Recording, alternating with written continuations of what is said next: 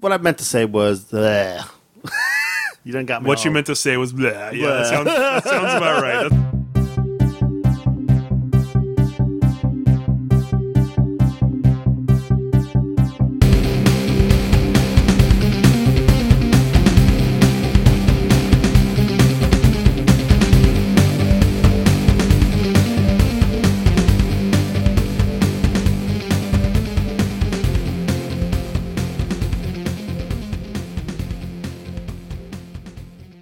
Hello and welcome to episode 127 of Comical Podcast. I'm your host, Justin Corbett, and with me is... This is Merman coming from you on site at Cabo. Cabo, huh? Yes, I'm on vacation. What are you doing there? Swimming. You're probably just floundering around in a bathtub. That's my guess. Yeah. Very nice. What's going on, man? Not much. Same old, same old. Yeah, I'm in vacation mode, baby. Yeah, when are you leaving? Next week. That's right. But I'm in vacation mode early. For those of you who don't know, Miguel is going to be gone for the next 2 weeks. So that means that next week's episode, we're going to have some special guests filling in for him. And then the episode after that, we're going to be doing a Tell Me a Funny Story special episode where I'm going to pick some of the funniest stories we've told in our past and just kind of do a best of kind of real thing. So if there's any stories you think should be included, please reach out and let me know. I'm trying to narrow it down. I've been trying to go through the entire catalog and pick out the best ones, but I've only made it about 45 in so far. So, nice. It would help a lot if people would just tell me which ones they like and make a big difference. Next week you can start the hashtag where to go. Going swimming in different states. Nice. And aside from Miguel, we have a very special guest on the show today, Mr. Todd Black. How are you doing, Todd? Oh, I'm a special guest. I'm so honored. I'm doing all right. Just happy to be here. What's your real name, sir? Diego Manto Cepano Severe Sevene Severiano Semericano Delano Bob III. Nice. You seem to speak better Spanish than Miguel. Hey, shut up. Todd Black sounds like a name I would make up to be like I'm Todd Black. But still, that's a badass name. I mean, come on. What's your name, sir? Todd Black. Black. Todd Black. Did you know that James Bond was... I'm being serious. Did you know that James Bond was picked because the creator, Ian Fleming, thought that was the most boring name he ever heard? Really? I swear. He saw it in an ad or something, or it was like a commercial ad where it was like actor's name was like James Bond or something like that. And he goes, that is the most boring name I have ever heard. I'll take it. But now, because of all that's happened, when you hear James Bond, you go, oh yeah, James Bond. But super iconic. Yeah. It goes to show you can take any name and make it matter. If you put the right stuff into the character. Yeah. Michael Gardner. In a world gone bad. What, inside your head? Well, it's gone bad for a long time now. Yeah. Well, we got a lot to cover today. Okay. So we're going to get right into things. Miguel, what were your top 2 books this week? Number 2, Deadpool number 15 by Gary Dugan and Mike Hawthorne. It was good. Yeah, it was. Best part was when Deadpool was fighting T'Challa. Yeah, T'Challa? T'Challa. They're fighting in the bathroom. Yeah. Dude, what the hell was he doing, first of all? Was he pulling a U? Is that how you squat? You stand on top of the toilet? No, he was doing an upper decker. Oh, that's what that was? You take the lid off and you sit on top and shit in the top part of the toilet so when people flush, it comes back in. What the fuck? You never heard of an upper decker before? Dude, I'm not versed in toilet lingo like you are. I thought you lived in the bathroom. No, I do not live in the bathroom. I run from people in the bathroom. Yeah, that's an upper decker. That's pretty common knowledge what that is. Yeah. What? Okay, first of all, I didn't know about furries, and I didn't know about upper deckers, so I'm learning new things. You need to spend more time on the internet. That's I was going to say spend more time in the toilet. Like, no! Yeah, you're right. The T'Challa and Deadpool fight was pretty freaking good. I loved the moment where he throws the toilet water in his face. Black Panther's like, "Fuck you, Deadpool." How about the part where he trying to ruin Game of Thrones for him? Yeah, have you ruined Mr. Martin's book? I will never forgive you. It was a good fight. It was very reminiscent of the first time they met back in Deadpool 25, I believe it was, in the first volume. Yeah, it's a lot of fun. So it also ties into Civil War because of the guy. Yeah. Well, it starts off with Deadpool trying to assassinate the Inhuman, the one that can predict the future that's causing... Ulysses? The Ulysses, the whole Civil War thing.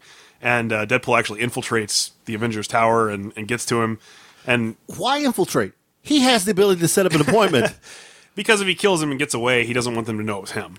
Really? Like, they're not going to know who the nut jobs would actually... There's a lot of assassins in the Marvel Universe. They could, Yeah, I mean, nobody would automatically especially assume Deadpool, especially if he's a guns. good I guy mean, right guns now. are random. You know, Yeah. anyone can get a gun. I mean, if it was like a superpower, you know, like okay, let's see, who has those energy blasts again? Oh yeah, is that those two? You know, no, he's in prison. He's dead. He converted, or did he?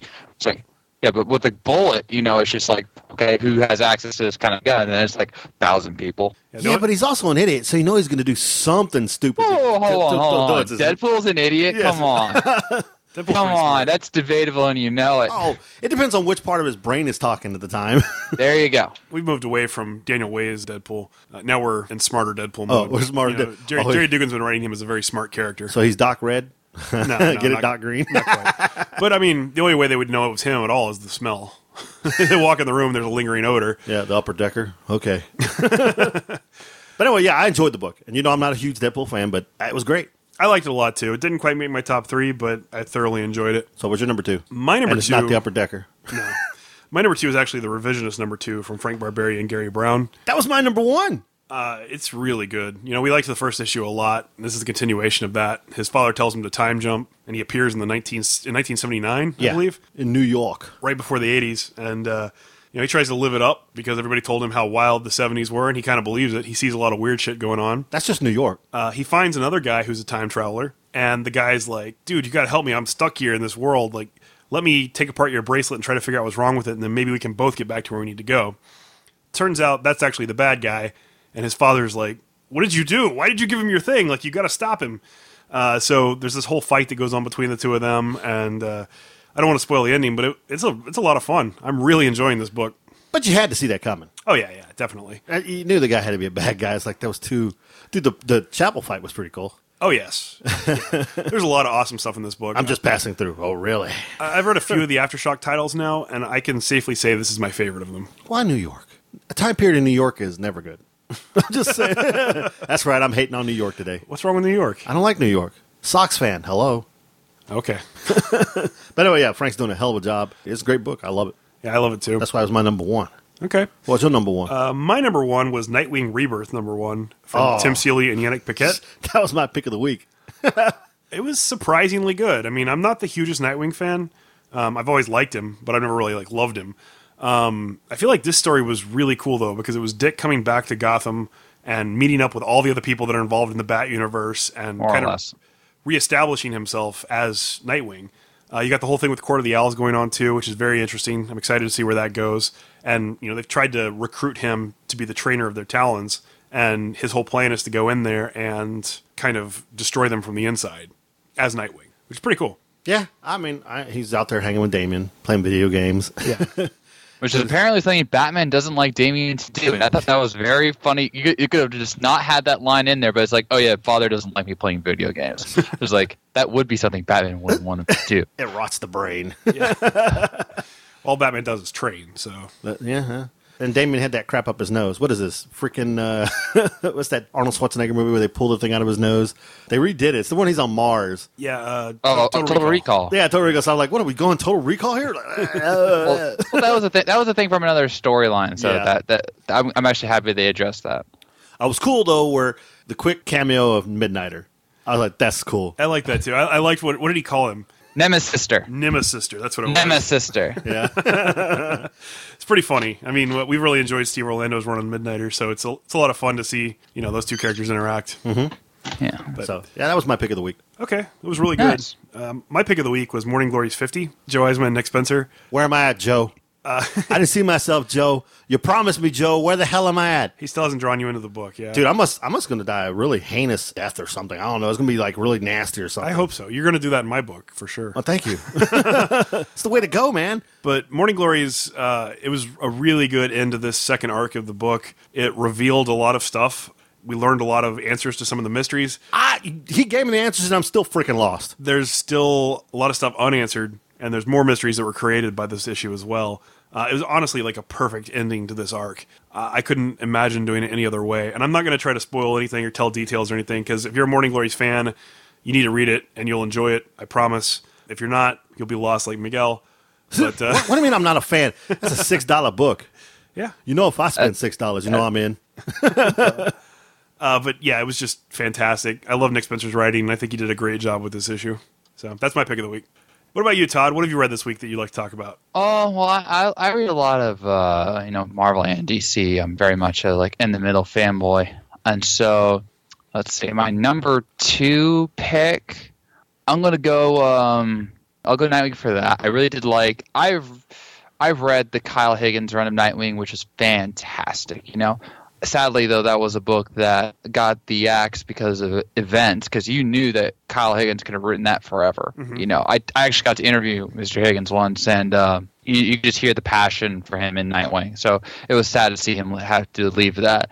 I am excited for the new Status Quo with the DC Rebirth and Nightwing. I'm glad Nightwing is back in pure blue. Yes. Because that's how I grew up with him, Batman TAS and all that. Yeah. And then the Lincoln March twist was interesting. I look forward to seeing how that goes because Lincoln March was a very big part of the New 52 when you really think about it. Yeah. So the art was a little off for me in places, but that's just everyone's got their opinions on art, so not going to delve too deep into that. Number 1 pick, that would be Hal Jordan in Green Lantern Corps number 1, Rebirth, whatever. Because I really liked how they just delved into who Hal Jordan is and how he sees himself in the Corps, and also showing the what happened in Cullen Bunn's Sinestro book, which I honestly didn't read, but kind of makes me wish I did after seeing what happened in the book. Sinestro being as epic as ever, and then Hal creating his own lantern ring, something that the Guardian said, oh, no one but a Guardian can create a ring, and so he just gives him the finger and goes, yeah, I can do this, and then he does. And so a lot of people didn't like the trench coat look he had from DCU. I didn't mind it actually, but it is good to again have him back to form, seeing him as now the sole Green Lantern, kind of sort of the universe, as Simon Baz and Jessica Cruz are on Earth at his request. So it's going to be interesting to see where this book goes. Pick of the week, I know this is going to be very unpopular, but I'm going to say it anyway. It was Civil War number 3. Funnily enough, I knew who was going to die before I read the book because some yuts on one of the Facebook pages I'm on posted the pages of who died and said in big bold letters, Hawkeye kills Bruce Banner, and I'm like, what the frick? Because again, it's at 8:30 a.m. I'm not even gonna get my comics till 6 because of work, and so then most of the world outside of comic sites and those certain people who just don't know who's dying. I mean, they're advertising this big massive death, and then I get that spoiled, and then I read the book and I'm like, okay, I was still spoiled, but it's better because I read it. So. Anyone who heard about this, but it just is turned off by the death, you got to at least read the book. Because for me, not only was the twist in who killed him unbelievably well done, but the twist of how and who killed Bruce Banner, a Hawkeye killing Bruce Banner was brilliant. And I'll say that for the discussion later. And then they had the whole courtroom scene, which I did not see coming. And I thought that was brilliant. A lot of people are giving Civil War 2 a lot of flack because it's a slow burner, unlike Civil War, which was all action and raw superhero versus superhero, blah blah blah blah. But this is actually building up the conflict to this breaking point, and some people are saying that Hulk's death is the breaking point. But it's just okay, this has my attention at least. I mean, I don't know how you guys felt and how other people felt, but I was just This was a character story, and as we delved into how Bruce died and why Bruce died, and the implications and that's going to happen, and you see the ripple effects forming, and you actually started people seeing the pick sides like Nova. This is yeah, I'm kind of with Iron Man here, and it's just uh-oh, here we go. Yeah. So yeah. I completely agree with you. I feel this is definitely the catalyst for the change that's coming. Iron Man is definitely not going to take Bruce's death very well. And we can talk about the twist, too, the fact that Banner was the one who actually asked Hawkeye to kill him if he ever did Hulk out again. And that was beautiful. I'm sorry, that was just beautiful, because that is something I totally think Bruce would do. Oh, yeah. Yeah, it's definitely in character for him. And I think it's interesting that for, as long as he can remember, he's been working on ways to stop himself from becoming the Hulk, or to prevent himself from hulking out. And that's what he's been working on. So the Avengers come to confront him, And Beast from the X-Men hacks into his servers because he's probably the only smart person around that is capable of that, and finds out that he's been doing that. So then once Tony finds out Banner's been experimenting on himself, he's like, come on, Bruce, like, we've talked about this. You can't play with that shit. That's what causes this problem. Because the whole thing was that Ulysses, the Inhuman, saw in a vision that the Hulk was going to, like, destroy the world.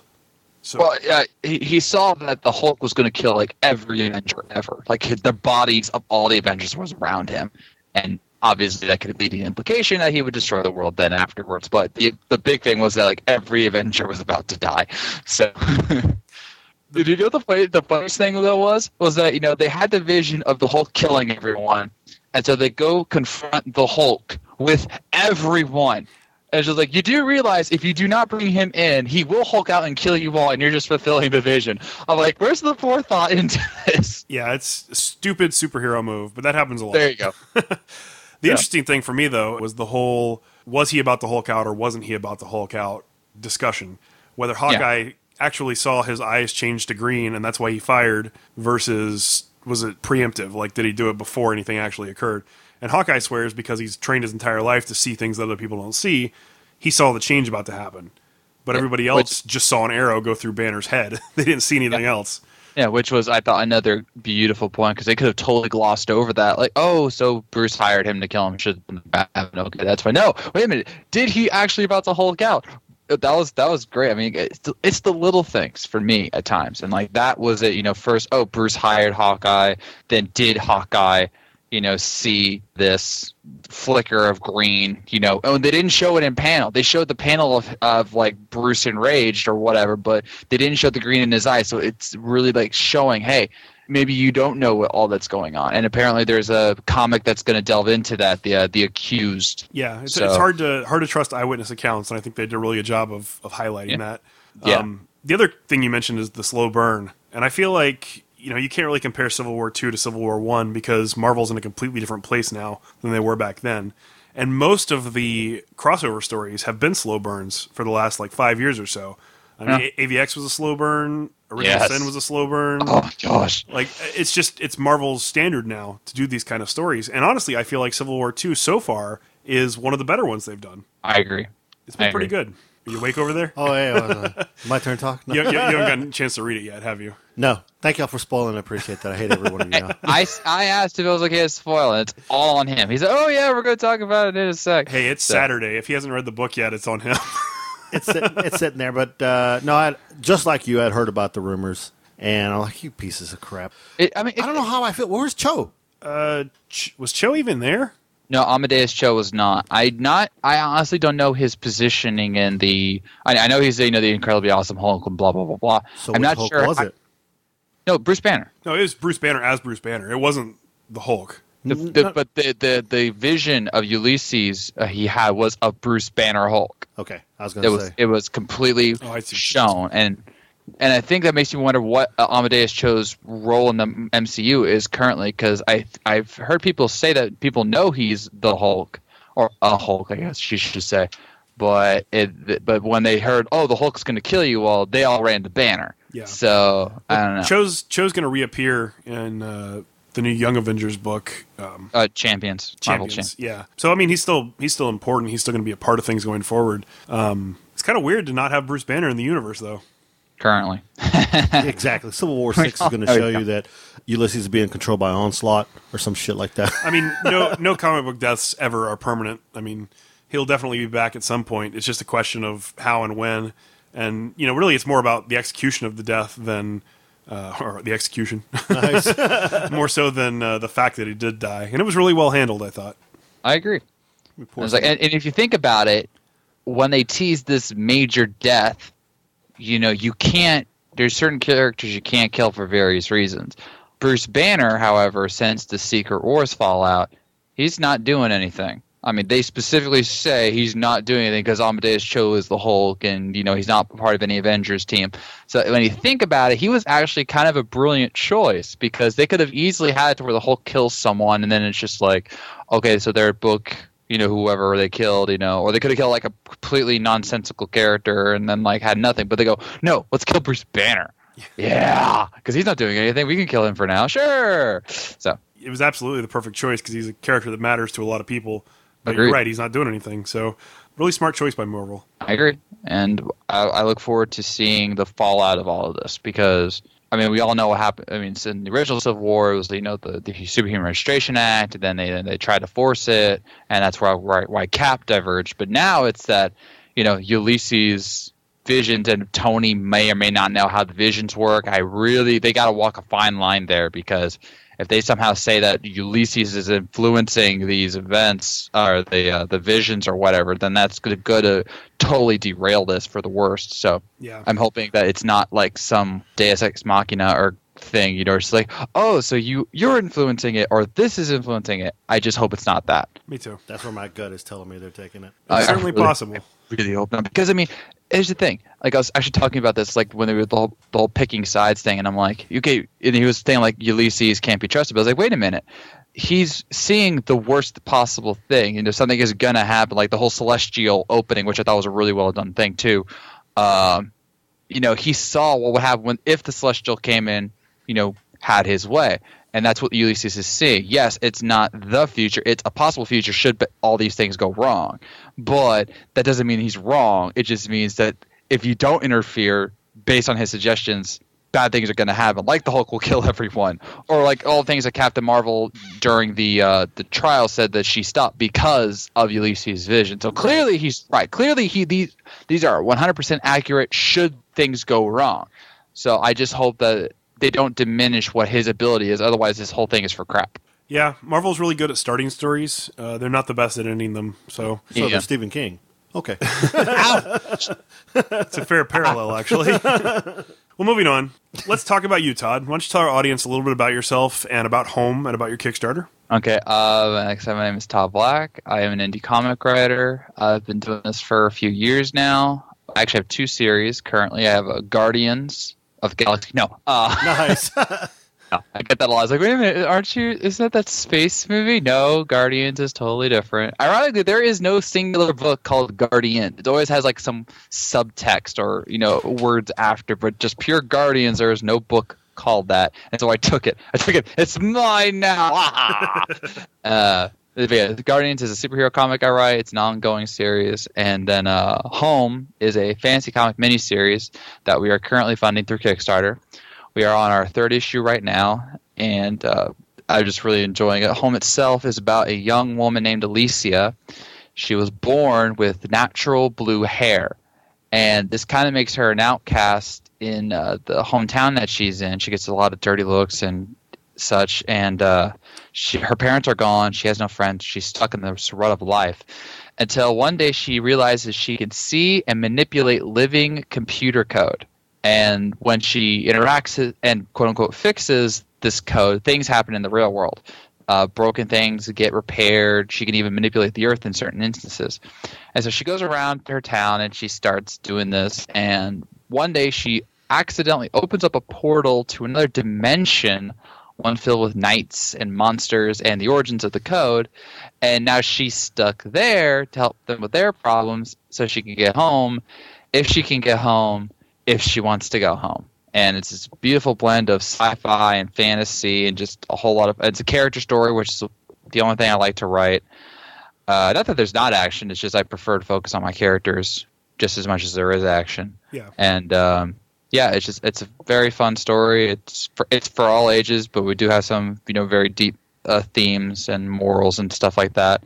And, like, we have monsters getting their body parts chopped off, but not in, like, a gory way.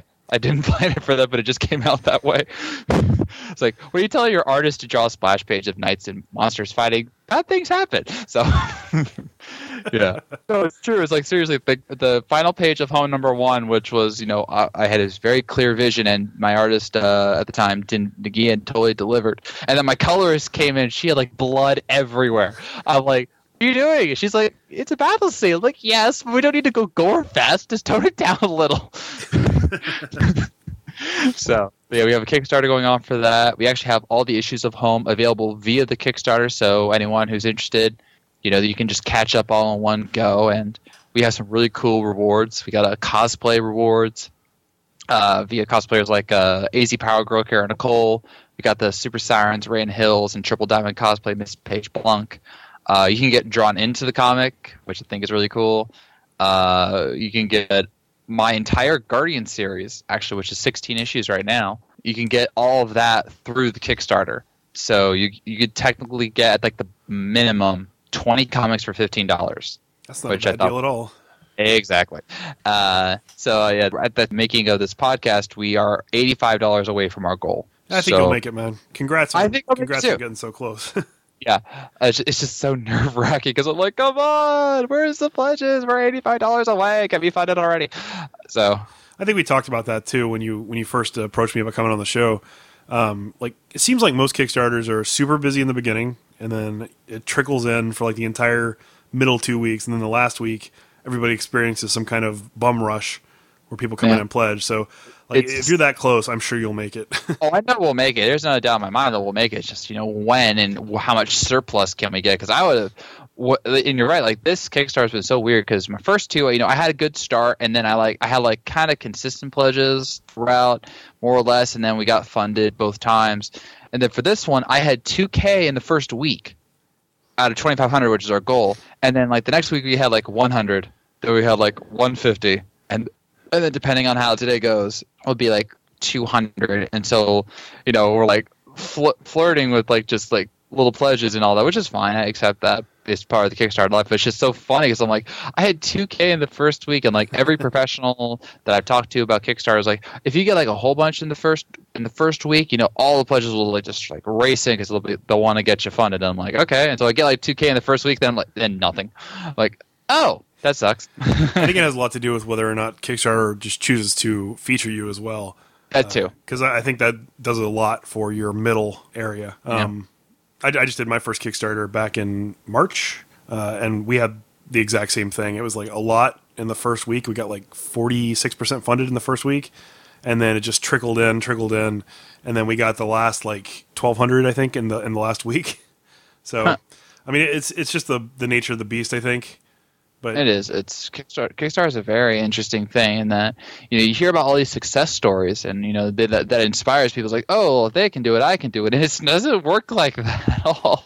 It's constant self-promotion. I mean, you've got to be out there like talking to everybody, and do as many podcasts as you can, and just do everything you can to promote it. I mean, you are your best ally for making sure it gets done. Or worst enemy for not getting done. That's true too. It all falls on you. Pretty much. Like case in point with Guardians, I have done 3 Kickstarters for Guardians and none of them have worked. Then for Home, I just went all out. I was like, okay, let's just do everything I can, and then I got funded. And again, $85 away. It's more or less a guarantee that I'll get funded. But it's just like now I've had 3 consecutive Kickstarter successes after like 4 or 5 failures, and I'm like, what the heck? I was like, because I would not have predicted this. I did this on a whim. I was like, okay, because see what happened with Home was that there was this, what Oni Press is? Yeah. Okay, well, they had this open call, right? And it was like, everyone could submit an idea. We're picking, we're opening up the doors and all that. And so I was like, okay, let's do this. So I had this grand idea for this, Wheels Within Wheels, like Jonathan Hickman kind of story, and it was called Shift, and I reread the rules, and they go, it must be a miniseries to start. I'm like, crap. So I was like, okay, let's I like the idea, though, so I scaled it down, and then I came up with Home, and so I pitched it to them, and sadly they rejected it, but I was just like, I kind of want to make this now, because a friend of mine who mysteriously vanished after getting me this pick, I kid you not, it was the weirdest thing. He drew me a picture of Alicia, the very first picture of Alicia, and I'm like, okay, I kind of want to see her story now. So I get my team together, and we make the first 5 pages, and then we do the Kickstarter, and I'm just like, okay, well, let's just do this. If we don't, we'll figure something out. And then I get funded, and they got like $300 over my goal, which is like mind-boggling to me. And I was just like, okay, guess we're going to keep going then. And then we did number 2, and I barely got over the goal, but we made it. And then now I'm I still got a week to go, and we have $85 to get, and it's just like, I still can't believe it that I'm, 3 issues into my second series, but here I am, and I'm just very excited. It's an awesome thing that you're doing it and that you're making it happen. When is the last day for the Kickstarter so that our audience knows when they have to pledge by? It is the 24th. If you had to pledge on the 24th before midnight of the 24th, so before Monday. Yeah. I don't know why I like ending it on a Sunday. I just feel like, that way you get like that last weekend rush or whatever, and then I can start Monday saying, yeah, I did something good. Yeah, I think for ours we did the first of the month through the last of the month. That seemed to work pretty good too. Yeah, this one was a little different because I actually, the last two Kickstarters, I started it on like the first Monday of the month, whatever it was, because that was advice from like Greg Pak. It was just, like start at the beginning of the month. But then because of reasons and wanting to make sure I had all the art I could, I did it later. So I did like on 20th of June, and it didn't hurt me. I don't think it really did. I mean, outside of maybe not getting featured on Kickstarter, but it's just I probably will do the beginning of the month next time because I had a lot of people telling me, "Don't worry, Todd. Like the pledges will come in, but it's the end of the month. People have to pay bills and blah blah blah blah." And so I'm like, "Oh yeah, I didn't really think of that." So yeah, you're awfully quiet over there, Miguel. I'm just listening to him. Okay, listening to everything he's saying. I'm just taking it in. Taking it in. Listen to me. Right. So I'm curious. If she's able to see, she can see living computer code, huh? And she can fix it. Yes. Where'd you come up with the names? Of the characters? Yeah, just curious about that. I mean, it's a good question. It's a good question. Elise? It's a weird lead-in. She has this ability. Where'd you come up with the names? Well, I was going to go to that next. I was wondering if it was Terminator influenced. Terminator. Well, I'm just thinking code. That's why I was like in my head, like, am I in the right? Am I thinking right here? I don't know. That's why I was kind of like, leave me alone, Justin. I'm thinking, damn it. All right, Alicia herself. Well, Matrix is what I meant to say. Matrix. There we go. That's a closer approximation. I don't know why I had Terminator in my head. Okay. Now I'm thinking Terminator. No, Alicia came because of a book I was writing when I was in college because I was bored. Isn't that how it always starts? Like, I have like 2 hours every night to not do anything. Let's just write a book. You went to DePaul, right? Yeah, DePaul University, Chicago. Go Blue Demons. Yeah, I know. It was a good school. It was because of short segue. Because of DePaul, I went to C2E2 because my comic book store, when they sold me my comics, they had an ad for C2E2, and so I was just like, I can go to Comic-Con. This would be my first Comic-Con ever. And then because of that, I went to Marvel panel, and they told me how to make comics, and I was just like, okay, let's do this. So thank you, DePaul. Anyway, when I was in DePaul, I was in my dorm room, and I started writing a story. It was called Ascension. Not to be confused with the sci-fi series, just saying. And one of my main characters was named Alicia. And I never finished the book because of reasons. And I was just like, what should I name? I wanted to have a female main character because Guardians is about two brothers, so I wanted to do a female character lead. And I was like, what name could I use? And I just remembered Alicia from Ascension. I was like, well, I haven't used that officially in any of my stories that I've actually released. And it's just like, okay, let's go with that. Then some of the other characters just kind of came to me. Garnon was very much just an original character name. Sonia, I think I took from somewhere. I'm not really sure. Then pretty much I can say this. Every other night that we have in home was named off of someone I knew or someone from the Kickstarter. Alfred and Kara are the cosplayers I mentioned. Alfred Trujillo and Kara Nicole. They actually make a lot of the variant covers for home. They've done one for every issue so far, and they're absolutely amazing. That's cool. We got Sophie and Sissa, who are the Ultra Girls who helped me out last Kickstarter. Great gals themselves. We have Kenny. He was a Kickstarter backer. Randy was a Kickstarter backer. Jason, he was the guy who really helped Home Number 1 get funded. He was a Kickstarter backer. Gosh, Jenna was a cosplayer I met who also disappeared not long after the making of her character. Oh, man. I kid you not. I was just like, because we met on Twitter. We really hit it off, and she was going to promote the Kickstarter with me. And then I was like, do you want to be a knight? And she goes, yeah. And like, what's your favorite color? And she goes, green. Can you put green in my hair? And I'm like, okay. And like, what weapon do you want? And she's like, a rapier. I'm like, awesome. And then I got the character done, and I tried to show her to her, and she never responded. Man. And I mean, I see her post. She hasn't blocked me or anything, but like every time I try and contact her, I don't get a response, and I don't know what it is, but it's just like. And then I hear her mention one time that she got drawn to the comic book. She's like, "This is my first time ever," and I'm like, "Girl, I drew you in home. What are you talking about?" And it's just like, okay. So But yeah, outside of Alicia, Garnon, and Sonia, who I think it's actually better that way. Every other night, all 9 of them. Oh, Yashira Lynn Ames is a friend of mine. She actually drew the cover for Home number 3, which is totally awesome. The cover it is. I actually had a poster made of it. I loved it so much. So all 9 of the 12 nights are all based on real people, names included. And then we took their likenesses and we put them onto the knights. And then they all got to choose their weapons because I wanted to make sure they had their own uniqueness, if you will. Cool. So 2 things. Number Go 1, ahead. I'd love to be a knight. My weapon, a double-edged horseshoe. Being a horse. Hey, Hello? no more knights. The cap was 12. And Aw. horseshoe? Yeah. Or are you hoping for some luck? Exactly. Now, if you listen to the show, we actually have a friend of the show who does a comic strip every week based on characters that we've created. And Okay. Miguel created the character Lord Horsticles, and it's kind of a Venture Brothers sort of thing where he's like the bumbling idiot leader of this troop of minions called Horse Minions. And he always tries to play up the horse angle on pretty much anything. Of course. Second thing is, I know you're down to 12, but I read somewhere earlier before you came on that you are trying to make sure you touch on every one of them. They all have their different story, different opinions of things, and how you want to make sure each and every one of them gets a good portion of the time. I guess I'm not saying this right, because some artists have, they introduce new characters and they fall to the wayside. They're in the book now here, but you're not trying to do that. You're trying to keep them all interactive, and everybody needs to know they're always somewhere doing something, I guess. Yes. And that's freaking cool, by the way.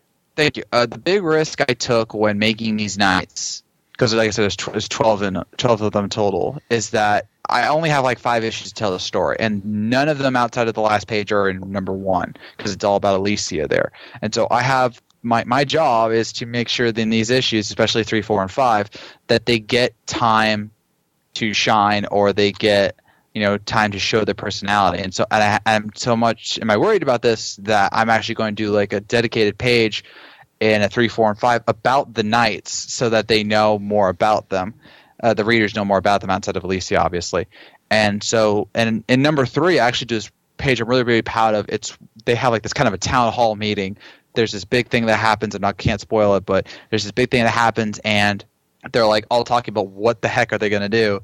And every single knight has a line, and each one of them shows their personality in it.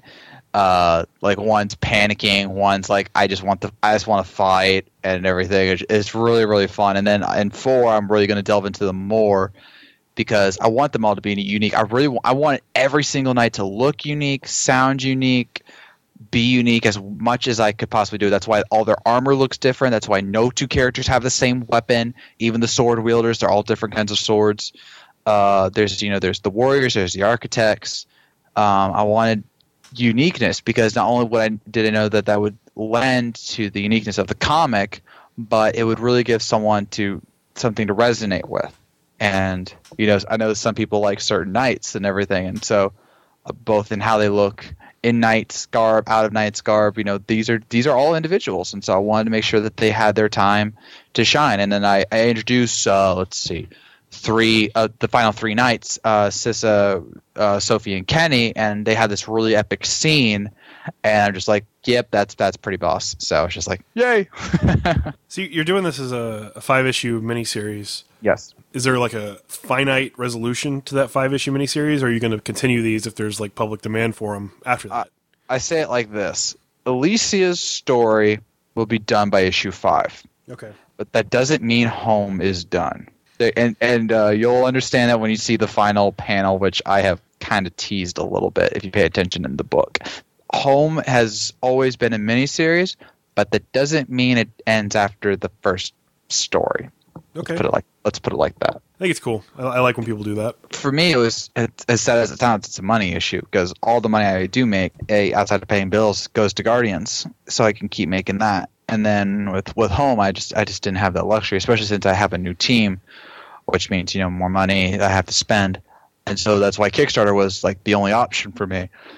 And it's worked out very well so far. So good. But I had to say, okay, like where's the end here? And I knew it was going to be 5 or 6. But then after writing Home number 3 and thinking about where I needed the story to end, I was like, okay, I could do this in 5. So how big is the book? How many pages? Oh, 20 pages. I very finite about that. I do that in Guardians. I do that in Home. I'll do that in all the stories until they tell me I have to write more or less because I find it's a very round number. It's 20 pages and you have the cover. There are no ads, so you don't have to worry about that. And when I print it, they print them in like pods of 4. So, it's when they say, oh, you can do 20 pages, I'm like, perfect. And then I just have the covers and then it's cheaper comics. So Guardians and Home, huh? What else? Anything else on tap? Well, I have some things maybe in the works, and then I already have my idea for the next series I want to do after Home is done. So, and that'll be another miniseries. But I want to keep writing comics, and so I'm just going to keep writing Home until it's done, and then I'll do my next story. And then if I come back to Home, great. If not, I have another comic I'm ready to do. And then should DC, Marvel, or any other publisher want to hire me, hint, hint, I would be very open to that. I will say this: Home looks very good. I was looking at some of the art, but I'm actually very intrigued of Guardians. Well, like I said, we have reward tiers where you can get every single issue of Guardians. So after we're done this podcast, I welcome you to pledge to the Kickstarter so I can give you all these. We literally just finished Guardians number 16, which is our 17th issue. We had a 0 issue. And so it was the first issue of our Speed Wars arc. We introduced our Speedster, Speed Burst. Yeah, see him on the bike. That's Vlad. Oh, okay, but it's still cool though. I'm like, no, that's our villain Vlad and his biker gang, the Blitz Raiders. That's still freaking awesome though. I like it. I posted that on my Facebook page, right? And my friend Andres, who helped me make the Guardians website, he goes, "Oh, look, it's a civilized version of Lobo," and I'm like, "That's not too far off." Because Lobo's awesome, but you can't just do Lobo, obviously. And I was just like, there's nothing new under the sun. So I'm like, well, how can I make him different? And I'm like, well, what if I do this? And then what if I do this? And then what if I do this? And then what if I have him talk like in perfect diction and politeness and everything? And I'm like, that's a totally new character. So I'm like, worth it. Do it. Make it so. Gotcha. Nice. No, love the tagline. They prayed for saviors, what they receive are guardians. Yeah, it's Guardians, like I said, it's my superhero comic. It's all about these two superheroes that were created by a deity to protect a city in need. And these people basically just prayed out to the great maker, as I call him. And the line is, they asked for angels, they prayed for saviors, what they received for guardians. Because this isn't exactly what people think it is, And just like, oh, it's a religion. Like, no, it's not a religion. It's something else entirely. But these Element and Chaos, my heroes, were literally snapped into existence. And so they were given all these powers, perfect control of their powers, but 0 people skills. And that's a huge dynamic because they're almost afraid of the people because they don't know what to say to them. And so they go to this watchtower called the Perch, and they just stand there and they watch over Delta City, and they wait to be needed. Then they go save the day, and they come right back because that's all they know how to do. And so they start asking themselves, is there more to our lives than just our purpose? Element says yes, Chaos says no. Then all these supervillains start showing up, and they're forced to evolve on the fly. And it's my superhero story, and so I get to do what I want. And I just love what I've been doing so far, and Guardians has meant everything to me. And to keep going, and to Speedburst and Vlad were actually one of the original characters of Guardians. I had this. It was supposed to be a movie idea that I had because obviously I was going to make a movie out of it, obviously. And Speedburst, who was originally called Speed Demon, which was a Marvel character, I found out. He was going to be one of the original Guardians, and then Vlad was going to be his obvious nemesis. And then I evolved that into now. So to be this far, to have Vlad and Speedburst here is just like, oh my gosh, I'm totally doing this. This is so awesome. And then there's a character coming up I'm really looking forward to, and it's just like, oh my gosh, this is so awesome. And so for me to put the Guardians at the Kickstarter, it's my way of saying, hey, I really do have this. I have this other series. I really think you might like it. Pledge to this, and then you'll get all this basically for free in a way. It's my way of saying, hey, I hope you'll check this out, and I hope you'll like it, and I hope you'll keep reading it. So, and it's honestly, the Guardians reward tiers are one of my more popular ones because everyone was like, oh wow, 20 comics for $15 or so. That's, you can't beat that. So there you go. Is that PDF? Or yes. Okay. It's I do get that a lot, but it is all the Guardians comics are all PDFs, just because it'd be really much of a pain and really pricey to do it. I do have a friend who said he would pledge to that no matter the cost, but it's just like I would feel bad, because it's like, I have to make a profit on this, and then I have to gauge it to where, I have to get something through the Kickstarter. Otherwise, I'm just like, not getting anything at all. But because with 17 issues, $250 an issue plus shipping plus adding home, we're talking like between $75 to $100 for 20 comics, which basically price it around $5 an issue, which is what I actually charge at cons. But I just don't feel right doing that, Yeah. Gotcha. Cool. Well, for our audience out there, make sure to go check out his Kickstarter. Make sure to support at that tier, and then you can get all the Guardians comics as well as home. Both of them sound like great stories. I'm looking forward to reading them. Yeah, it's like $15 is all digital, home and Guardians. So then we have a $25 tier where you get home number 3 in physical copy, and then all of Guardians, and then you go up from there. So and then if you want home in all physical copies, we have a $20 reward for that. So we got you covered whether you want physical or digital of home, and then Guardians is all digital. So I need my home issue signed. if you pledge, I kid you not, if you pledge and you get a physical copy, I sign them all. There you go, people. I sign. That was a request actually, which in blood. To that horse guy. To the horse guy. To that horse guy. Night number 13. No, like I had someone ask me on the very first Kickstarter. She goes, her name is Jennifer, I think, and she goes, "Will you sign these?" I'm like, "What?" She goes, "If I pledge to this, I'd like you to sign it." I'm like, "Okay." So I just made it like a line item where it's like, if you get a physical copy, I'll sign it. There's like 1 or 2 exceptions, but if you pledge it to home, I will sign it for you, because that's what people want apparently. And I'm like, who am I to sign these comics? And they're like, you're the creator of it? I'm like, oh, yeah, I guess I am. So it still boggles my mind. Like every time I'm at a con and every time someone buys my comic, 9 times out of 10, I'm like, oh, can you sign it? Do you have a pen? Can you sign it? And I'm like, okay, yeah. It's pretty cool. I don't have that feeling. I don't write books like Justin and you guys are. That's really cool. The thing that boggles my mind is how when I go out places and people know who I am because of this stupid horse thing, and it's like they get crazy. I'm like, can you do? I'm like, what? Or can you do the merman voice? I'm like, what? Can you do this? It's funny. It really is. It's like, wow, okay, cool. You're a fan. Cool. It's great. You do great work. Your attitude is infectious. I love your passion, man. Keep going strong. We got you back. I will pledge while we were still talking to you on the show. I'm just trying to figure it out right now. Oh, please do. And people keep asking me why I do this, and the truth of the matter is, I've always liked writing, and I've always liked writing myself into my favorite shows. Like I have a Pokemon thing, I have a Yu-Gi-Oh thing, I got a Power Ranger, I got a whole Power Ranger season lined out. Full stop.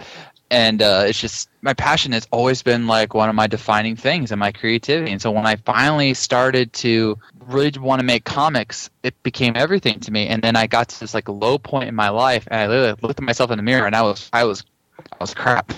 I know. I wasn't on drugs or anything. I know some people are thinking that. I was like, oh, this guy was like totally high. No. No, I was in this bad like workplace, and I was just like, I looked at myself and go, Todd, if you don't start making comics now, you're never gonna do it. So I ponied up, I started making Guardians, and the rest is basically history. A very long and turbulent, time-consuming history, but history nonetheless. And now I'm here with Home, and we're 3 issues in. I'm already thinking about my next series, and I've got some things that might be coming around. So that's be more comics to make, and it's just like I want to make comics, and I would love to be in DC or Marvel one day, and to write their comics, and it's just this is everything to me. So to get people to say, Todd, we'd love Home, and Todd, we'd love Guardians, and to go to cons and people be interested in it, it's just it's amazing, and I love it so. That's very cool, man. Thank you. I feel the same way. Talking to creators like you it's part of the reason I do what I do. I actually have a lot of comic making friends, and so I go to them often for advice and such, and they give me what they can. Like one of my friends, Mario Candelaria, he's done numerous books, and he gave me advice on the Kickstarter. He's like, oh, when you start shipping out the Kickstarter, here's what you need to do. And so I followed his advice, and I actually saved a bunch of money because of it. So I was like, yay! So well, let's move on to everybody's favorite segment. You ready, Miguel? Tell me a funny story.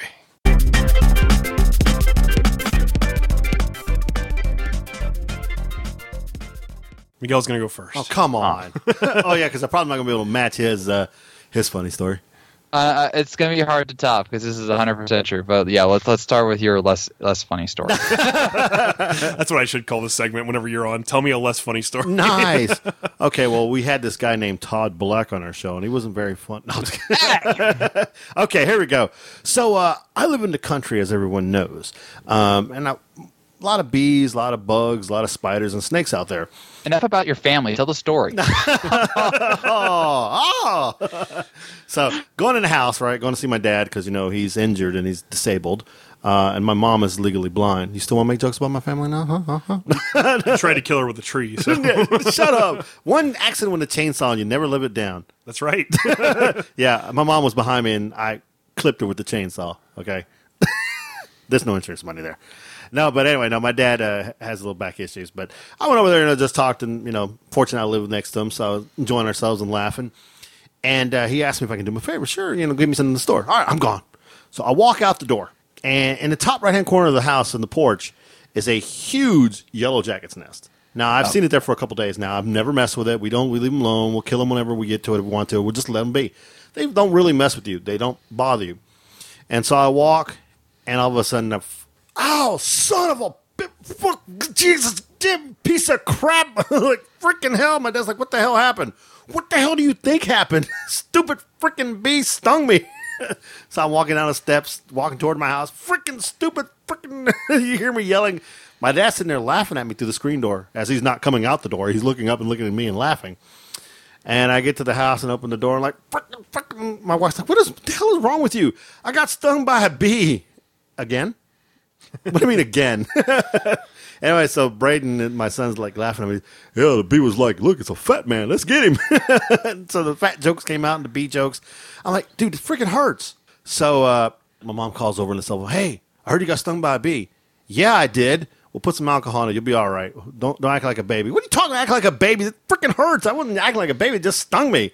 So anyway, I told my wife, and I said, I'm going to go get some poison. And we'll come back. I'm going to kill every one of those bees. It's personal. I go to Walmart. Shut up. And I look around. I'm trying to find which one I want. I'm also cheap. But I got the spray when I come back home. Would you spray with Windex?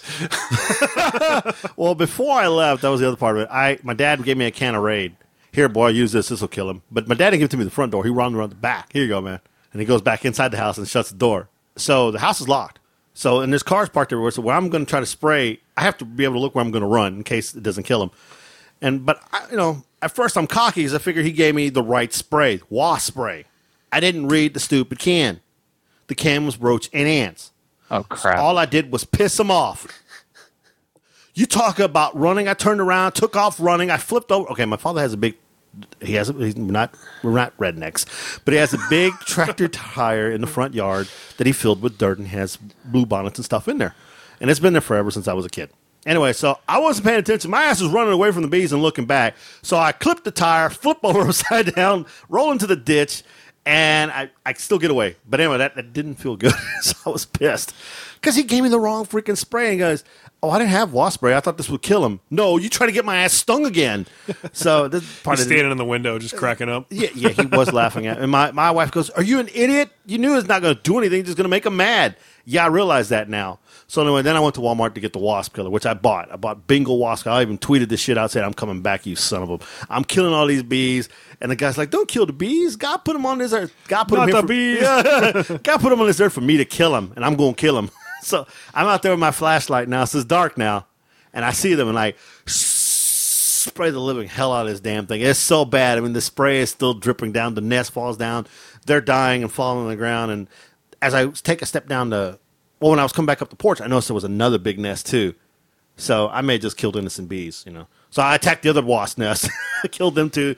It falls down, and it smells like spray. Because I unloaded maybe half the can. Yeah, they were dead.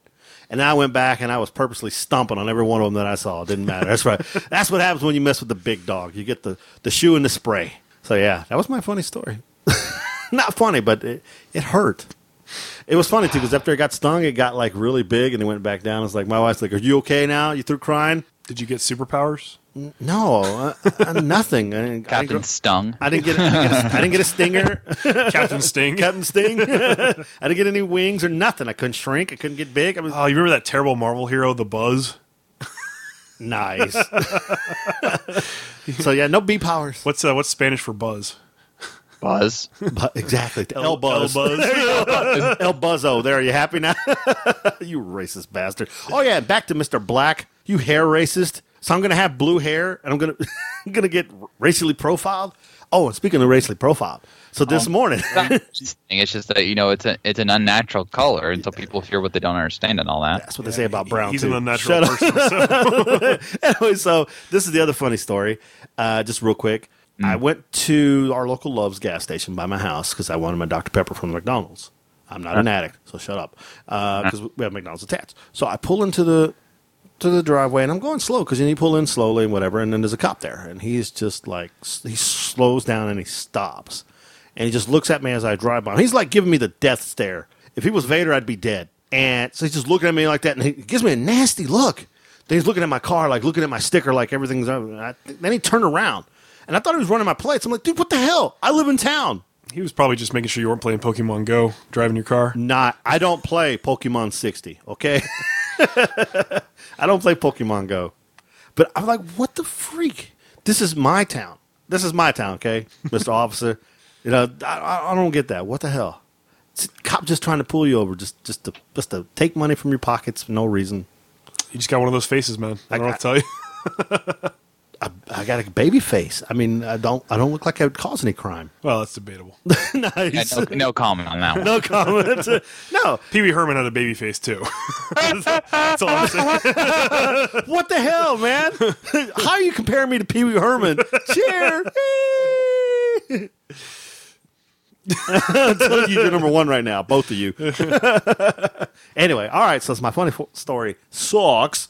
Mr. Black, you're next. All right, I was at C2E2 Chicago Comic Con, and I'm in RS Alley for second year in a row there, and this guy comes up to me, and he goes, "Hey, you're the writer of this comic, right?" I'm like, "Yeah," and he goes, "I have an idea for a comic for you," and I'm like, "Okay." He's like, "You know Donald Trump, right?" "Yeah." It's like, do you like Donald Trump? Like, I think he's a good guy in some ways. And he goes, "Okay, check it out. Well, you know he's running for president, right?" "Yeah." "So what you need to do is you need to make a comic of Donald Trump, and you could set it like during like the Chicago riots. And what you do is you have it set during it, and like have Donald Trump like stop the riots and everything, and then end it with him being president." And I'm like, "Okay." He goes, "Yeah, I think it's because it's going to happen. He's going to be the president and everything. So you need to have a comic to symbolize his heroism." And he's just going on this long spiel. And this is funny for two reasons. One, I actually do like Donald Trump. Some of the things he says aside, I actually think he could be a good president. I'm definitely going to vote for him over Hillary. That's not even a question. But what the difference here is that you hear about these like the stereotypical people. They always have like those fans and everything. And I'm a firm believer of that's not all true. That's just people profiling and everything. But this guy was totally a Trump guy. He was redneck, which isn't a Trump thing, but he had like the teeth. You could just tell he had like guns in his car. It was that kind of guy.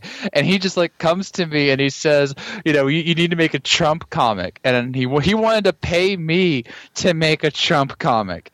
And I'm like, "Okay, here's what I want you to do.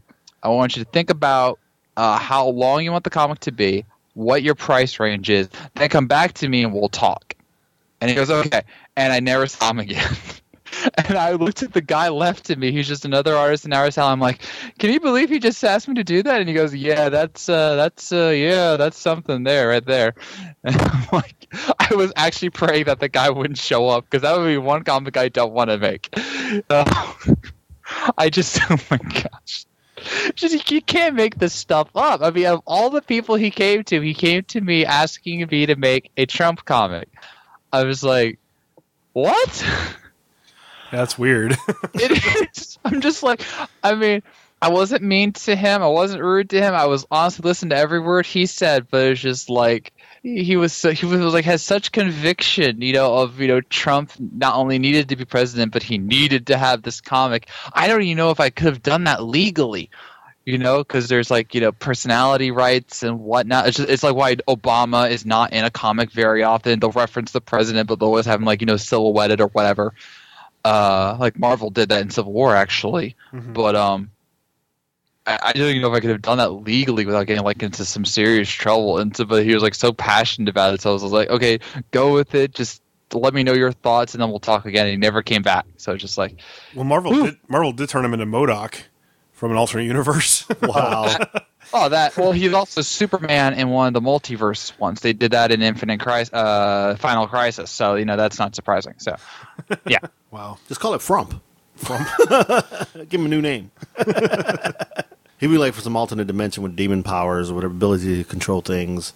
Oh, what's that? Oh, you don't like what I'm doing? Oh, guess what? You're fired. Go to heck.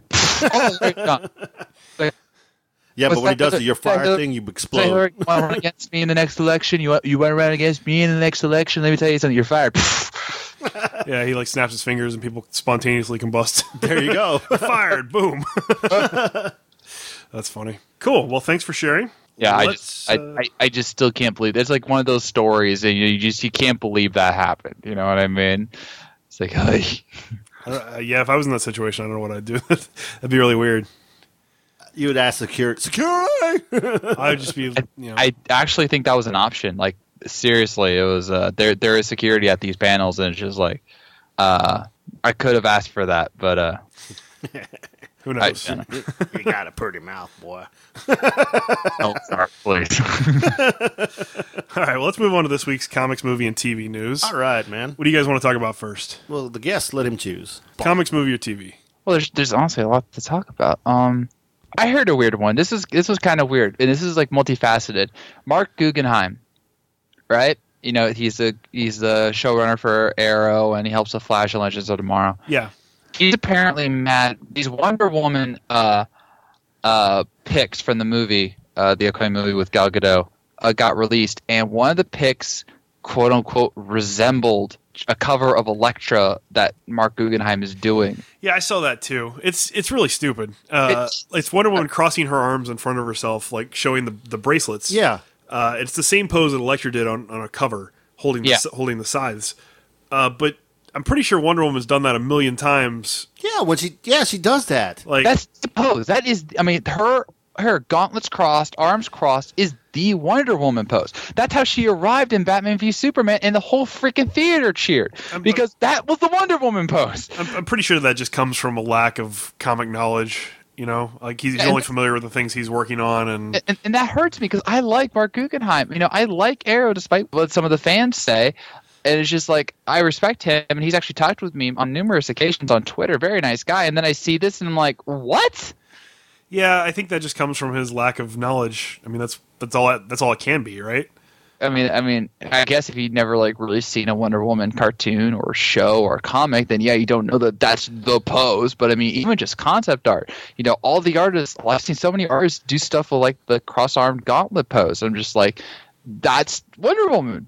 That's her pose. So. The only other thing it could be is that he's just trying to get his name out there and stir up controversy for no reason. That's how you do it? They say no press is bad press, so. Fine, I'm going to go start some controversy. I'll be right back. You always start controversy. You live in controversy. Fine, talk to me about some TV. All right, let's continue with TV then. We saw some images this week of Wally West as Flash, as Kid Flash. That's cool. Yes. I like him. I like the design. It looks really good. It's it's ironic for 3 reasons. Number one, that's classic Kid Flash outfit on non-classic Kid Flash because they took the new 52 version of Wally West, hit with him being African American, and then but they put the classic redhead Wally West costume on him, and then 2, it's very specifically stated that still or the stills that we saw were from episode 1 of season 3, which means this is Flashpoint Wally West. Which means he is Flashpoint Flash. Yeah. So that fast. Flashpoint Flash. I can't do it. But it's just everyone's like, oh my gosh, they're finally gonna make him Kid Flash. Well, Yes, but They're gonna undo we all know this is going to get reverted. Yeah. So it's possible they could be doing a feint here, which I actually think would be really, really interesting. If that they do like Flashpoint Flash Wally West with the classic outfit, then when they like redo the timeline, unredo the timeline, redo the timeline, whatever. Unflashpoint it. There we go.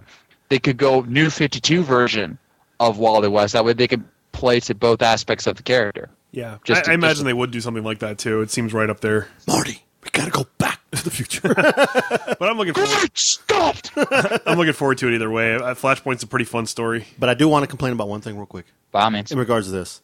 I have to do some major freaking bitching at my direct dish TV, whichever one I got.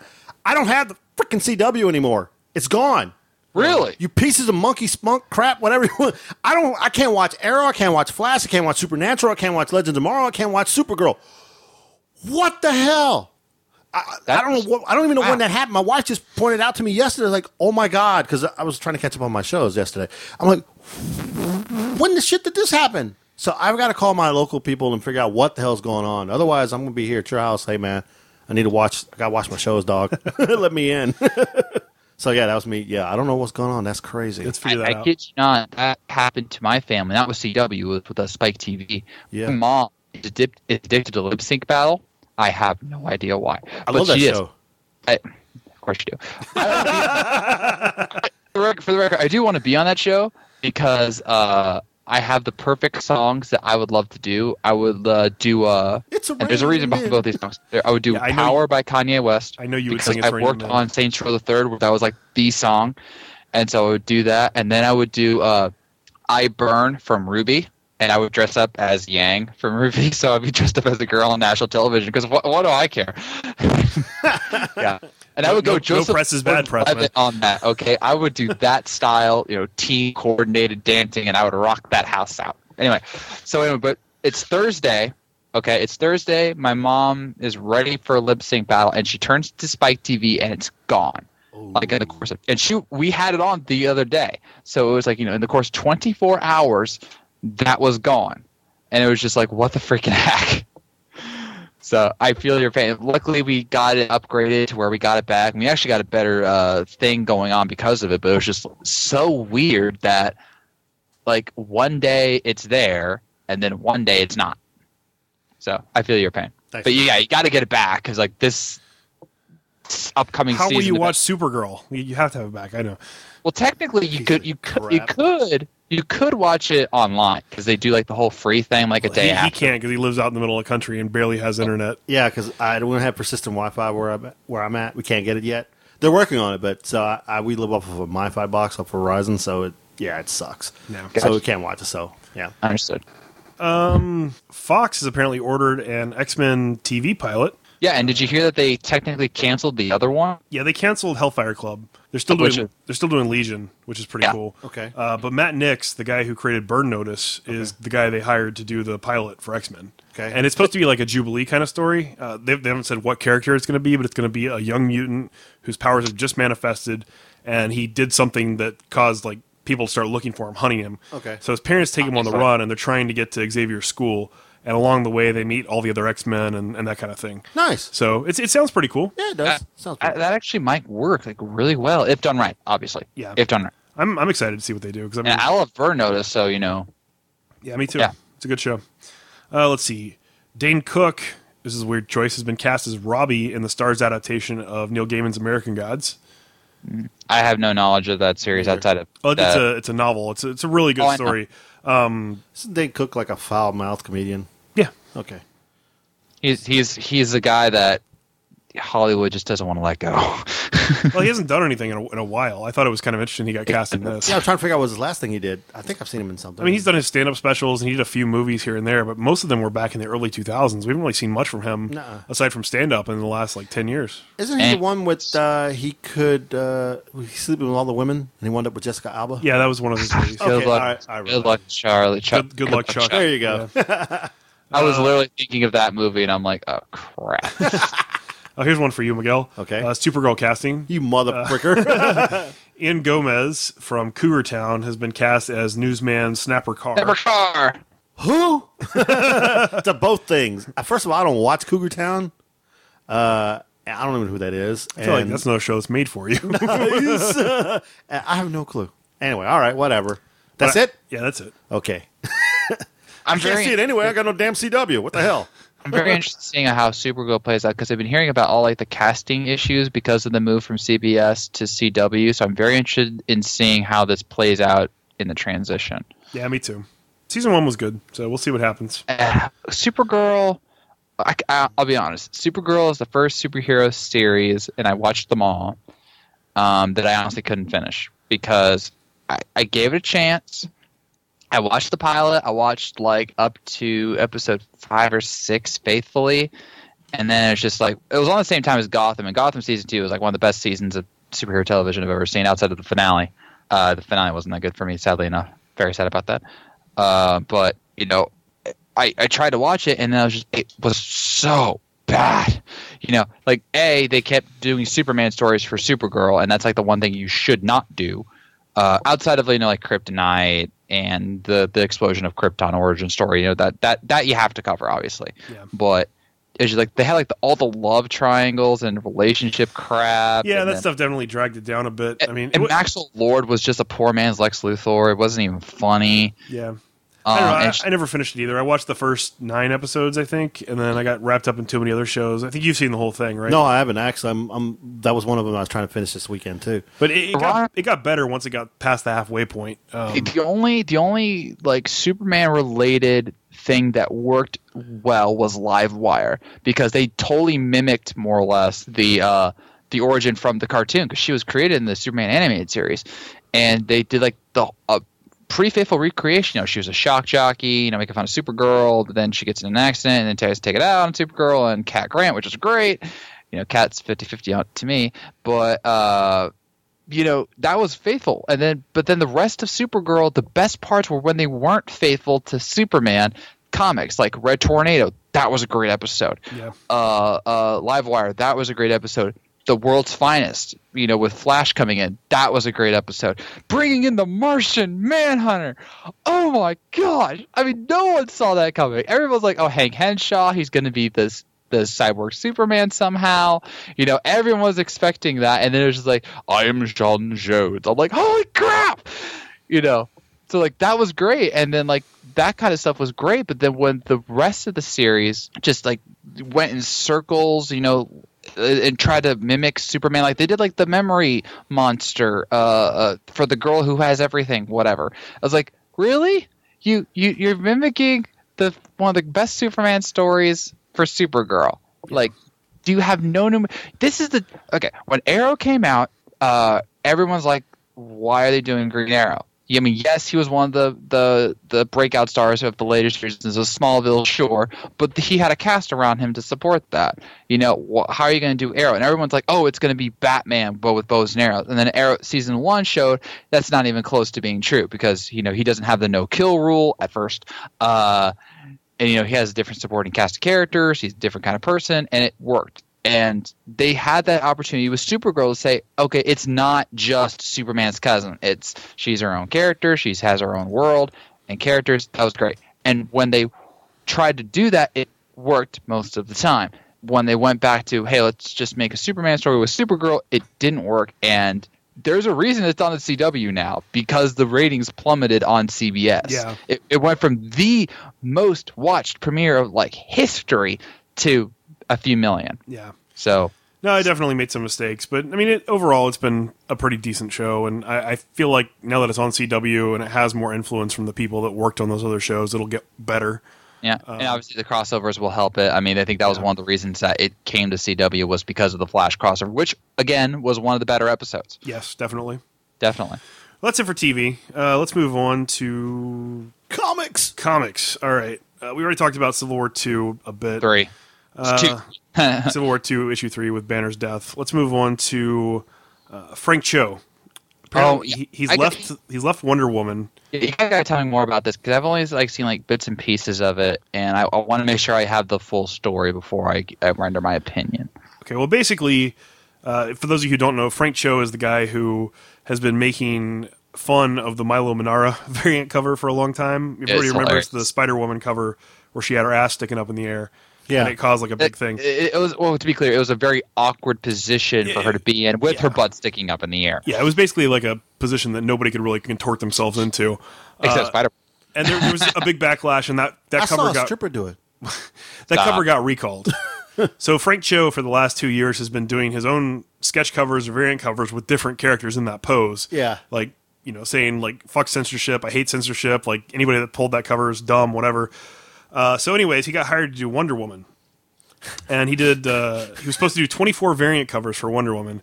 He did 6, and then he walked away from it after 6 because of censorship. It was the same sort of thing. Like, he drew a cover, the one that they've been showing online, is Wonder Woman in like a perfectly normal pose, like she's holding her sword and like leaning back, whatever. And she's wearing that lower torso guard kind of thing that has the like Roman looking things with the little, I can't even really explain it. It has like panels that hang down from it. Right. But when you lean a certain way, you could see her underwear is basically it. And he drew like a little bitty line that just sort of highlighted her underwear behind that. Well, when DC went to print, they intentionally moved the cover over so that it cut off the underwear. Wow. Which, it is what it is. But apparently Greg Rucka, the writer for the series, was the one who demanded that happen. And apparently a lot of his covers, Greg Rucka has been bad-mouthing or demanding that changes have been made because he finds them a little too sexually overt. Okay. And because of that, because of the censorship, Frank Cho was like, fuck this, I'm out, and just left. So that's basically the story. Jesus Christ. Censorship. Always playing a role in comics. What I tell you about Fun Fair Positive Soccer, bro. There it is. It's ridiculous. It's a comic. I mean, I understand you want to maintain the integrity of a character like Wonder Woman, but I really don't think showing the smallest hint of her underwear underneath her armor is going to, like, blow people's minds or make people lose it. It's not the 1950s, man. Yeah. I mean, come on. I mean, she's wearing underwear. That's a... she's not nude on the cover. Yeah. Okay. Here's the thing. Okay. Oh, gosh. I had a wealth of respect for Frank Cho because of what he did for a friend of mine, Miss Ivy Doomkid, who's a cosplayer. He did a legendary picture of her, and kind of kickstarted her career. And so I'm grateful to him for that. And he's the kind of guy who he does the tongue in cheek thing, like with the covers and everything. And that was a lot of fun. And the key thing that bugs me is that these weren't the they're not the main standard covers. They're the variant covers for it. Exactly. They're the variant covers. Yeah. They're variant covers, which means that they're only going to be sold in certain amounts at certain places, or if they're custom ordered. To people that specifically want them. I mean, that's the thing, too. And because they're variant covers, they're actually being charged more, because they're being drawn by the, Frank Cho or who what have you. They're not the standard cover. So for Greg Rucka to be angry about this, and obviously I haven't read his statement, so I'm just going by what I know from you guys. It bothers me because if this was the main cover, the one that's going to be more or less selling hundreds of thousands, I mean it's the Wonder Woman comic of copies, whatnot, I can understand that because that's his call in a way, because it is his words on Wonder Woman. But this is the variant cover, and so it's much more limited. It's only for those who can afford it, and B, want that cover. And based on what you're telling me, and I think I maybe have seen the pic, it's not nearly as egregious as infinite other comics and stuff that I have seen. Oh yeah, in both variants and otherwise. It's not even funny. So I can understand Frank Cho's position and why he would leave. I wish it didn't happen, obviously, but, you hear about these things in comics, sadly, and you hear about them all the time. And people keep changing where the line is supposed to be. And, where the line is for one person, it's not for another. And they fight over that. And I just wish it didn't have to come to that because, I know Frank Cho does great art. I mean, you've seen his art. He does some great stuff. And, he's done, numerous comics. Yeah. And so for him to have to walk out like that makes me sad because, he was hired to do something and he obviously accepted for a reason. And so for him to it's not like you drew Wonder Woman stripping or nice. something. Well, the point is here also, somebody here didn't do their homework. Or they did do and didn't expect this. That he was going to draw her in a certain way. And then again, it's not bad. But, okay, if you know this is what he's been doing, then why hire him? Get someone else. So you don't have this incident to begin with. It's like they did it just to get, what did you say? Bad press isn't good, Yeah, no press is bad press. Exactly. No press. It's ridiculous. It really is.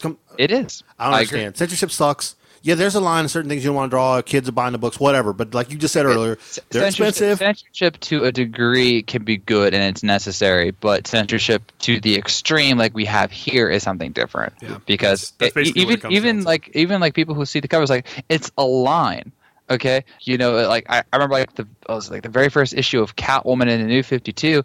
They had her like leather outfit like halfway zipped down. Like what?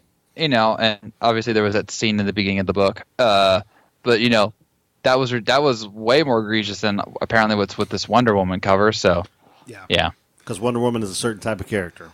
Yeah, I mean, and you got to protect the integrity of your characters. I completely agree with that. But like I said, it's not like she was at a strip club. There was the smallest little hint of her underwear showing underneath her armor, which like I said, at least she was wearing underwear. Just the way certain people are built, the way they're tuned, the way they're twined, whatever the hell you want, turned, twisted, whatever. Censorship just sucks in this kind of case. Yes, to the extreme. It needs to be said to the extreme. So moving on from that, the Telltale Games Batman mobile game is coming out. Uh-huh. It's a mobile game? Yeah, it's a mobile game. They finally gave a release date for it, September 13th. So that's pretty cool. Looking forward to that. Downloading it then. The big news from comics this week is that we finally got the Marvel Now Previews magazine, which announced all of the new and returning titles starting in October. Mm-hmm. There's 60 titles total announced. 30 of them were new. There's a lot to be excited about. I'm going to just highlight on some of the ones that I'm most excited for. You got to get that second job to afford these comics, man. Yeah, really, I know. Jeez. So they're doing another Iron Fist series. It's called Iron Fists. Car Andrews is returning to the book. I was a big fan of his run, so I'm excited for that. Mm-hmm. Kingpin is getting his own ongoing, and it's Matt Rosenberg. Yes. Dude, Kingpin, okay, Matt Rosenberg is off the chain, man, I'm telling you. I love Matt's writing, and he did a great job on the Civil War Kingpin mini. So I loved it, yeah. I'm looking forward to seeing what he does with the character going forward. Mm-hmm. Bullseye, who is one of my absolute favorite characters, Ed Brisson's writing a Bullseye ongoing. I think it's amazing that Ed's doing it. I'm not a big Hawkeye guy. Bullseye, Hawkeye. I hate both of them anyway. How can you hate Bullseye? Like, you just haven't read any good Bullseye stories. Yeah, the one you gave me. I was what I meant to say was bleh. You done got me. What you meant to say was bleh. Yeah, that sounds about right. That's how most of the things. No, you what say I was going to say is I don't really like Bullseye a lot, but there was the one series you loaned me that I did enjoy where we was throwing the card to that guy, the sales guy, whatever. I forgot what the hell the name of this. Where he was throwing the card to that one guy? No, it was the sales. Shut up, dude. I can't remember. It's been a while. I read so many damn books in like how many years now we've been doing this crap? Bullseye's one of my favorite characters. I'm really fucking excited for this series. Then we have U.S. Avengers coming out, which we talked about. Uh-huh. Looking forward to that. Al Ewing's doing that one. Venom's coming back, but it's not going to be Eddie Brock, and it's not going to be Flash Thompson. It's going to be somebody completely new. I don't know who it is, but the cover looks awesome. It looks like Eddie Brock Venom did at the height of his craziness, but it's not Eddie Brock. It's somebody else inside the costume. Interesting. And that one's being written by Mike Costa, who's the guy that just did God is Dead. So I'm looking forward to that. It's Aunt May. Then the weirdest 3 titles that were announced are all spinning out of Deadpool and the Mercs for Money. Oh, yeah. You got Slapstick coming out, which is going to be wild and crazy. I'm looking forward to it. Fred Van Lente is writing that along with Riley Brown, who's also doing the art. Riley's one of my favorite Deadpool artists, so I'm looking forward to seeing what he does with Slapstick. And Fred, of course, is just fantastic. Dude, how does Fred have a life? All his life is writing comics. It must be, because when we saw him, that's all he was doing was writing. We didn't want to interrupt him. He writes at cons. I mean, that's how dedicated the guy is. Yeah. Another one spinning out of there is Solo, and that's the kind of former Avenger guy. Okay. Jerry Dugan's writing that one. Okay. I love Jerry Dugan's writing, so definitely going to be reading that. And then Fool Killer, character that we haven't really seen much since the early 90s, came back for Deadpool and the Mercs for Money. Now he's getting his own ongoing. And I read Fool Killer as a kid. I have all the original run. It's okay. I wasn't super excited to hear that, but then I saw that Max Bemis is writing it. Nice. The guy who did Evil Empire. So, Jesus Christ, now I have to pick up Fool Killer. And then Thanos is having an ongoing from Jeff Lemire. Which we know how much you love him. And I'm a huge Thanos fan. And then Unworthy Thor, which we already talked about last week with Jason Aaron, taking over after the Malekith story where he lost his arm and everything. And I'm picking that up. Yeah. Looking forward to that, too. So that's 8 or 9 titles right there that I'm excited for. And there's 30 of them in the list. All of them are pretty good. Don't forget, you forgot to mention my favorite. Which one is that? We got the official word about Death of X. Yeah. I'm really excited because I'm a big Cyclops guy, and so when I heard that he was quote unquote dead in the post Secret Wars universe, the 8 months later or whatever, my first question is who the heck killed him and is he really dead? Because the rule in comics, A, they're not really dead, and B, if you don't see the body, they ain't dead. Mm-hmm. And so then, the Inhumans killed him. Okay, where's the body? And then it's just like, where are they going to get to this? And now it's apparently this is how it's done. Because you've only gotten bits and pieces of what really happened between the mutants and the Inhumans. And so I am looking forward to that because I want my answers, and I want to know if Scott's really dead. Something tells me he's not, and just the world thinks he is. So yeah, he's the Phoenix.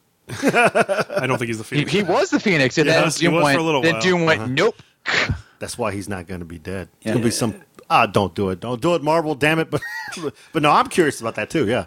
I really like what Bendis did during his Uncanny X-Men run with Cyclops and making him like the middle ground between the old school Magneto and Professor Xavier, and how far he went, and then like everything that happened to him, and then he eventually gave up, and and then apparently he went to war with the Inhumans, which was like really, really cool and everything. So yeah, that was definitely a good run for X-Men. So yeah, I'm looking forward to that too. Okay, I'm more excited for some of the solo characters getting their books though. All right, man. I worry for those. I mean, I'm not trying to disparage anything, but for anyone who doesn't read Deadpool Mercs with the Mouth, are they really gonna read these solo titles based on solicitation alone? And so I fear that those 3 spin-offs of the Deadpool ones, they're not going to last very long. They may not be. They may be short-lived, but I'm going to enjoy them while I can. Fair enough. Deadpool fans will pick them up, I think. Deadpool fans will definitely pick them up. But I know what you're saying there, Todd. It's one of those things.